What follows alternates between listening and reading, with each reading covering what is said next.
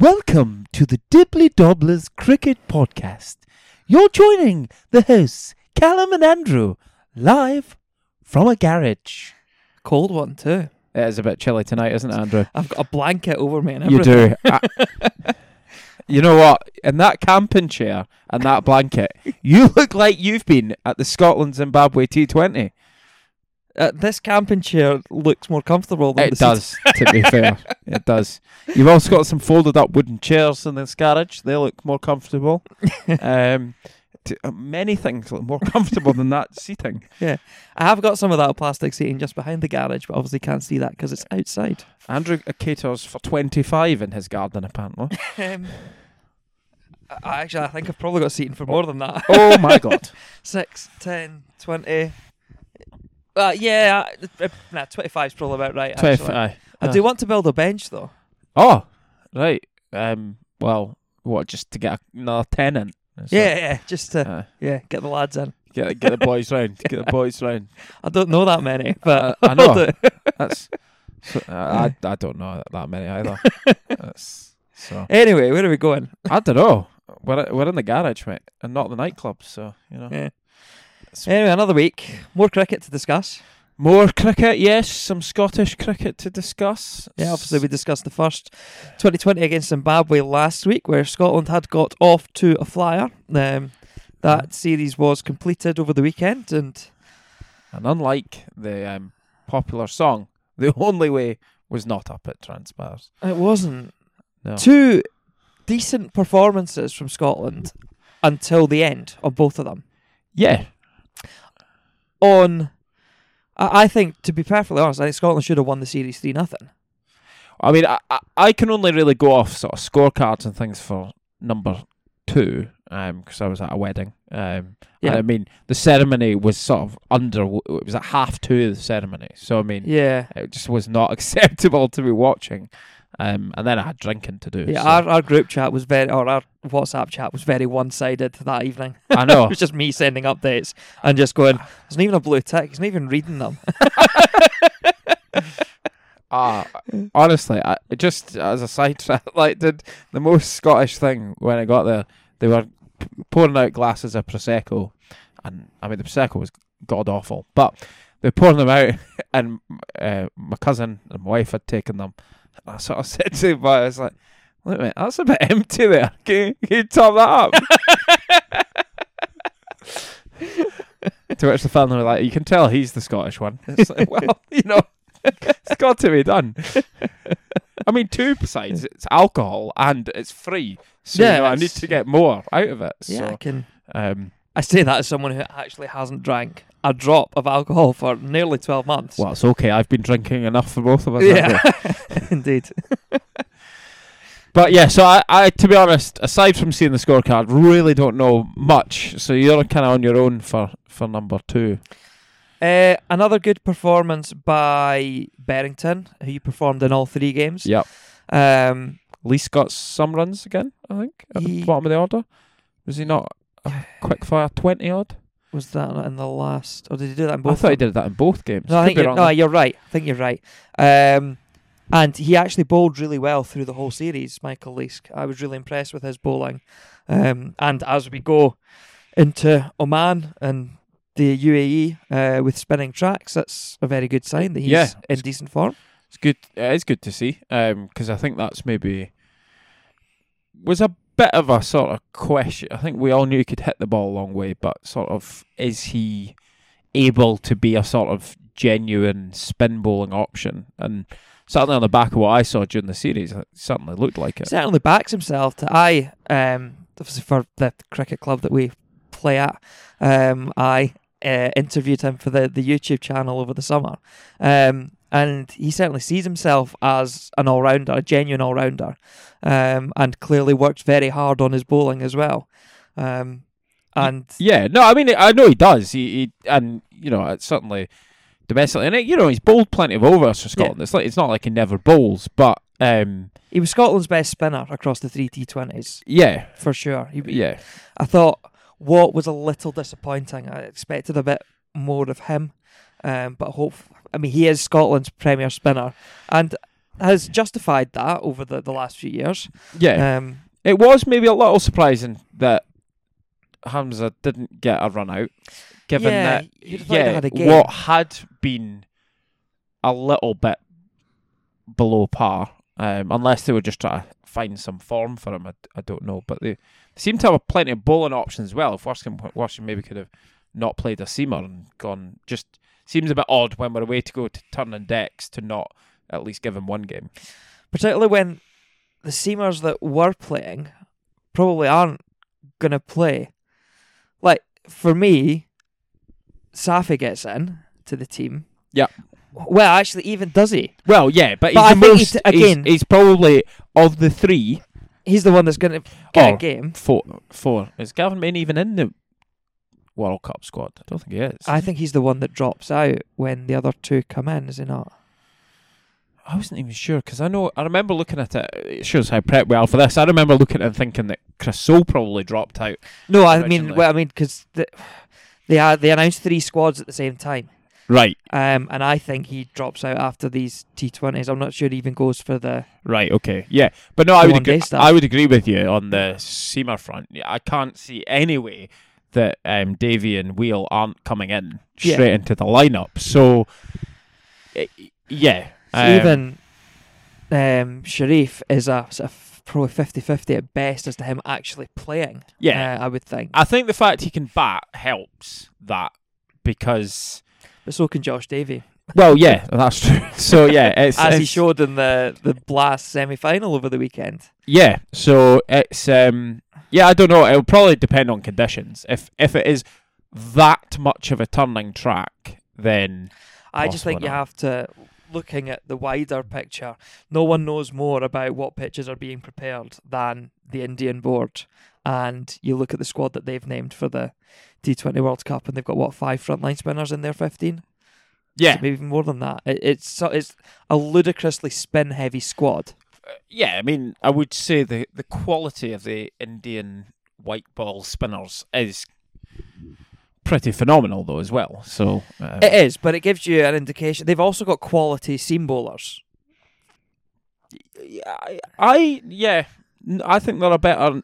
Bizarrely, I think they're a better red ball seam attack than necessarily a white ball seam attack, though. But I do disagree with that. I get your point, though. I do get your point. It's you just have to look at that to see we're going to have turning tracks.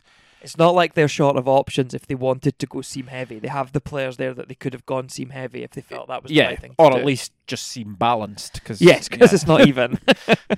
They've only got 2. Yeah, I think so from memory. So it's So no, it's an interesting one, but I don't think Ali Evans, certainly on the basis of the third T20, necessarily set himself up too well. It's a bit. He didn't have a great game towards the end there. But he came up against Milton Jumba, who he had 2 fantastic innings. He sort of kept Zimbabwe with a chance in the first game. Although Scotland did a fantastic job of keeping him off strike towards the end of that game, which is what won it. But then, he rescued the third game completely with some outrageous hitting. Oh, don't get me wrong. He looks like an absolute find for Zimbabwe. Yeah, and, it was when he came off at the end and the commentators mentioned that he's only 20 years old. And you thought, this kid's good. Yeah. It reminds me a little bit of seeing the guy for, was it Bermuda? No. Is it? Plays county cricket. That's terrible. Should remember his name. But and it was that kind of thing. It was a young lad just hitting the ball really cleanly. There was one he hit onto the road on the sort of park side from the Grange. And the wicket, I think, was over towards the tennis court side of the ground. So it was sort of one towards the other side. That's a massive hit. It's absolutely huge. Yeah, it's because it's not like the Grange is rapid. It's it's especially not. It's definitely one of the better batting tracks in the whole country. But this time of year, it's not going to be rapid, relevant to how good it is. So, that was some striking of the ball. And yeah, I mean, if you're going to lose, you kind of want to lose to innings like that. Yeah, it's a guy where you can kind of just sit back and go, fair play. Yeah. Fair play. I think, I think one of the things probably highlights a little bit for Scotland, I think in their plans towards the end of that was it kind of felt a bit samey and there was no, it's just a bit unimaginative. I felt like there wasn't, you see, especially in the shorter formats of the game, the sort of the better nations. Yeah, okay, I appreciate they've got better players, but what they're trying to do different things, and I kind of just felt a little bit like Scotland were kind of just rocking up and doing almost what you'd expect them to do. Yeah, it was things like towards the end of that third game, all the seamers other than Safi were just getting punted round the park. Leask had bowled fantastically well through the middle overs and still had one left. For me, there would be nothing to lose in chucking the ball to him for the 19th. Yeah, no, I always think that in cricket, just change the angle, change the pace, just do something that's if it's not working, which clearly at the end of that third game it wasn't working. Yeah, do something different because it's not going to be going any worse than what's already happening. Yeah. So I get it's preparation for bigger things, and maybe that's where the argument lies. But yeah, I think if we're going to try and compete on a higher stage and a higher level, I think we maybe need to look at, just trying to be a little bit more creative in what we're doing, changing up the angle, not just kind of bowling right arm over and serving it up to exactly where the guy's looking to hit. Yeah. Which, while the hits were impressive, I do feel that's a little bit what happened. Yeah. So my overall from that was that Scotland performed okay. Berrington and Leask definitely the two big positives. Great to see Munsey getting the runs in the last game. Yep. And Did McLeod not get a 39? McLeod got a little bit here and Yeah. there. Slight concern over Kyle Coatzer's form, maybe. He got 3 very low scores across the 3 games. But overall, it feels like an opportunity missed.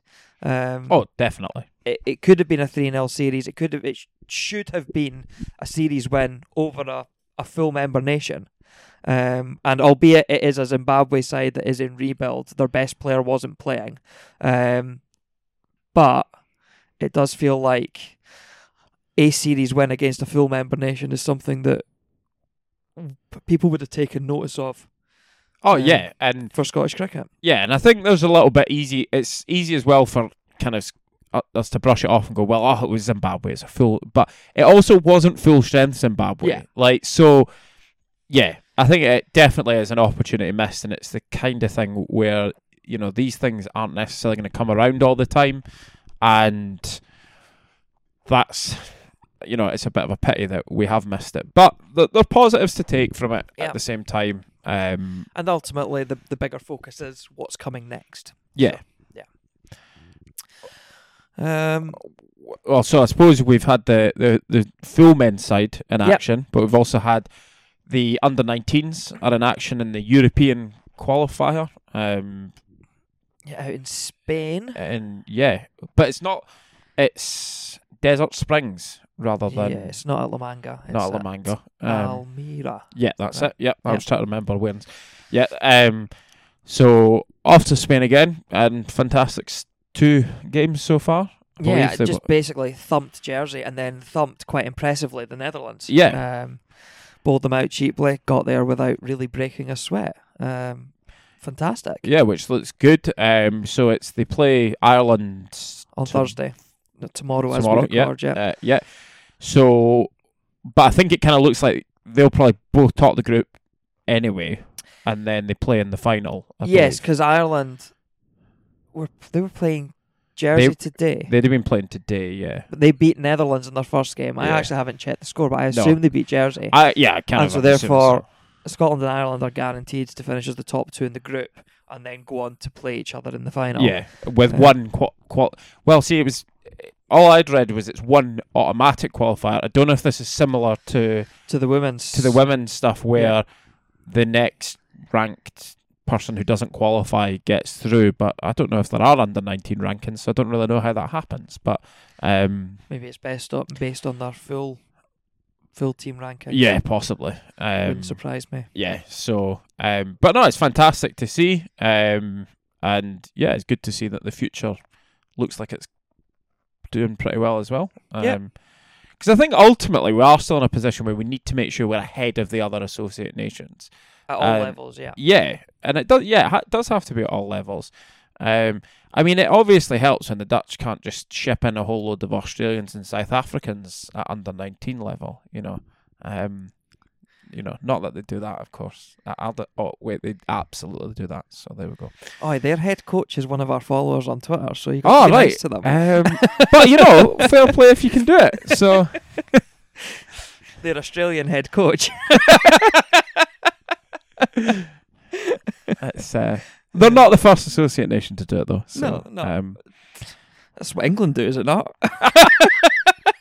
Ship in all the South Africans. Oh, absolutely.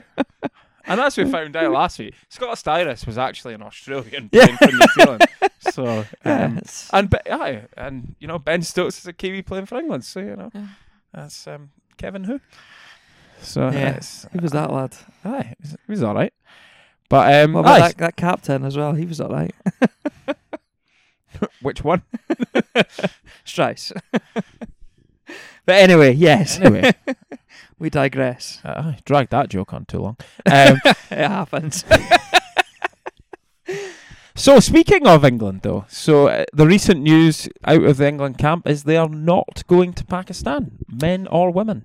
Yeah, poor form, to be perfectly honest. All right, you thought they were out of nick. So I think it's the wrong decision by the ECB, particularly when the British High Commission then came out and said we were fully in support of the tour. There are no security concerns that we are aware of that could have caused the cancellation of the tour. They were also, England haven't cited security, in fairness, so that the argument is with security is a bit weak. They're more citing the bubble fatigue and all that. They were due to be in Pakistan for 4 days, the men's team. 4 days. Tough life. Pakistan did the ECB a huge favour last year in still coming over and getting the series done when it was being played in a complete bubble. And it wasn't even like the ECB put them up in luxury. Did they not put them up in a Premier Inn at Worcester or something? It was like something quite poor like that. Was it? Yeah. It wasn't the Old Trafford Hotel or anything. Certainly in the run up to, in the prep time for it, because I'm sure it was Worcester they were based at. Well, because the Old Trafford and Southampton were getting used for the West Indies games at the time when they came over. But no, I'd heard that it was a budget hotel that they put them up in. So it is quite poor. You can't help but think, we obviously discussed about the Ashes and things like that. Is this all just trying to keep players on side as much as possible to try and keep any hopes of that series alive? I don't know. But yeah, as you say, they were going for 4 days. It all came off the back of this New Zealand security threat, which, according to the Twitter rumours today, I saw, so whether it's to be believed or not, that threat apparently was an email to Martin Guptill's wife, saying that he would be killed if he went to Pakistan, or killed if the tour continued. So it's a single email to a player's wife, which apparently was the actual source of it couldn't be verified. So it feels like a very Now, I'm going to stress that is alleged based on the rumours on Twitter. So whether that's to be believed or not, that's up to you. But it all feels very bizarre. Yeah. Yeah, I actually feel for Pakistan a bit as well, because I feel for Pakistan massively. I feel, obviously, I get why countries haven't gone to Pakistan in recent times. Although, having said that, I even thought that had all been dragged on a bit longer than it felt like it maybe needed to be dragged on. But yeah, I feel like it's now just a little bit like any excuse to not go. Yeah, it's not like there's been a shortage of terror attacks in England over the last few years. Well, yeah. And pretty close to grounds where cricket has been these international games have been played. There have been terror attacks in central London, very close to the Oval and Lords. Well, bear in mind, in county cricket, a couple of seasons ago, a crossbow bolt ended up on getting So it shot did. into the stadium. Like, it's not like English cricket is the safest zone in the Yeah, world. and then you had 3 instances this year where there's meant to be these extra precautions being taken in place to isolate the teams from the public, and you have 3 instances of a guy getting into the middle of the pitch. Yeah. We're not going to say his name. We're He's an not, idiot. because he doesn't But- deserve any airtime. No, but yeah, no, exactly. So, yeah, I think it is... I can't remember if it was last week or the week before. Obviously, we spoke about the absolute love for the BCCI that I have. And but yeah, it does... And I did sort of mention that England and Australia are guilty at throwing their weight around with other nations as well. And I think this is pretty poor. They simply should have gone. The Pakistani public have been starved of international cricket over the last decade and look to be coming back. I hope this doesn't set them back and that we do actually see more international cricket being played in Pakistan. Yeah, I don't know. I can't see it doing anything but setting it back, to be quite honest. I think the New Zealand one on the sort of security threat element, if there was an email, whether it was verified or unverified, whatever, there's some justification in that. This just feels like a big country just turning around and going, no, don't fancy it. And I can't remember if this was on an on-air chat or off-air chat that we'd had after discussing the Ashes, but I said I can see the Ashes next year. What could happen is they're meant to be playing in the West Indies after Australia. I don't think it's straight after Australia, but afterwards. And I can see England foregoing that tour to allow the Ashes to happen. Yeah. And to be honest, after doing this, that just makes me think that's even more likely to happen, because they kind of are clearly just going to pick and choose who they want to play and when. And I just think, I get COVID's tough, but come on. Yeah, it's a slippery slope, and it's one that we don't want to see international cricket being on. Nope, it's no. So, and it'd be great to get cricket back in Pakistan, because it's a cricket mad nation, and it's all well and good trying to appeal to emerging markets, but you sometimes have to look after your own as well. Yeah, definitely. So yeah, poor form on that front. So we're in agreement. IPL's back. You watched any of that? I haven't watched any of it. An almighty choke from the Punjab Kings yesterday. It's they do quite a lot. I watched a lot of it when I was working from home, and I'm not now. So I've not watched it yet, but no, I will stick it on when I can. It's I think yesterday the Punjab Kings required 3 from the final over and managed to choke. Wow. Lost 2 wickets in the over. Who were they playing again? The other prolific chokers, the Rajasthan Royals. The Rajasthan Royals. Who bowled the final over? Oh, I can't even remember his name. He's a young domestic player. Is it a left armer? I couldn't tell. I didn't watch it, the young so I quick couldn't tell you. That they've got. I can't remember his name. That's terrible. But we'll have to start watching these things, seeing as we have a cricket podcast, Andrew. We should know about cricket. It helps. Indeed. I mean, as people who've listened to us so far probably realise we don't, but that's okay. It's, I did watch some of the game today. I watched enough to see Dave Warner get out for nothing. So I know, that's always good. I didn't know that Stuart Broad was playing in the IPL, though. Yeah. Oh, I didn't realise that was Warner's first competitive game since the IPL was suspended. Hasn't played a competitive game in 5 months. Wow. That seems bizarre. It does, doesn't it? But Australia haven't done much, to be fair. Well, yeah, but then a load of their players were like, oh, I'm not going to West Indies and stuff. Yeah. So he was obviously one of those cried off. So, and it has been their winter and all that. So. But you would thought he would have played something somewhere. But no. Yeah, but why? Yeah, that just actually makes him not go. Well, and he didn't play in Bangladesh either. Yeah. So, I mean, they have played. So he's just decided to cry off these things. So that's his own fault. And now he's got a duck. Beautiful. Good. Does he still have that awful tash? I think so. Oh, God. Isn't he always, though? He's just like... It's just part of his irritating persona. Yeah. But we love people on this show. We're very positive, spreading the love. Yeah. He goes straight in the Virat Kohli 11, doesn't he? Oh well, on a podcast of eras gone by, they were both in a Charlie Hunt contention. So, So they were.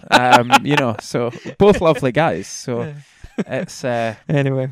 but yeah, but I think we're maybe trying to drag this to a close, Andrew. And We're just going to go with a short episode this week. Yeah, let's go with a short episode. I think what we're going to do after recording this is we're going to record a special that you want to wait till next week to.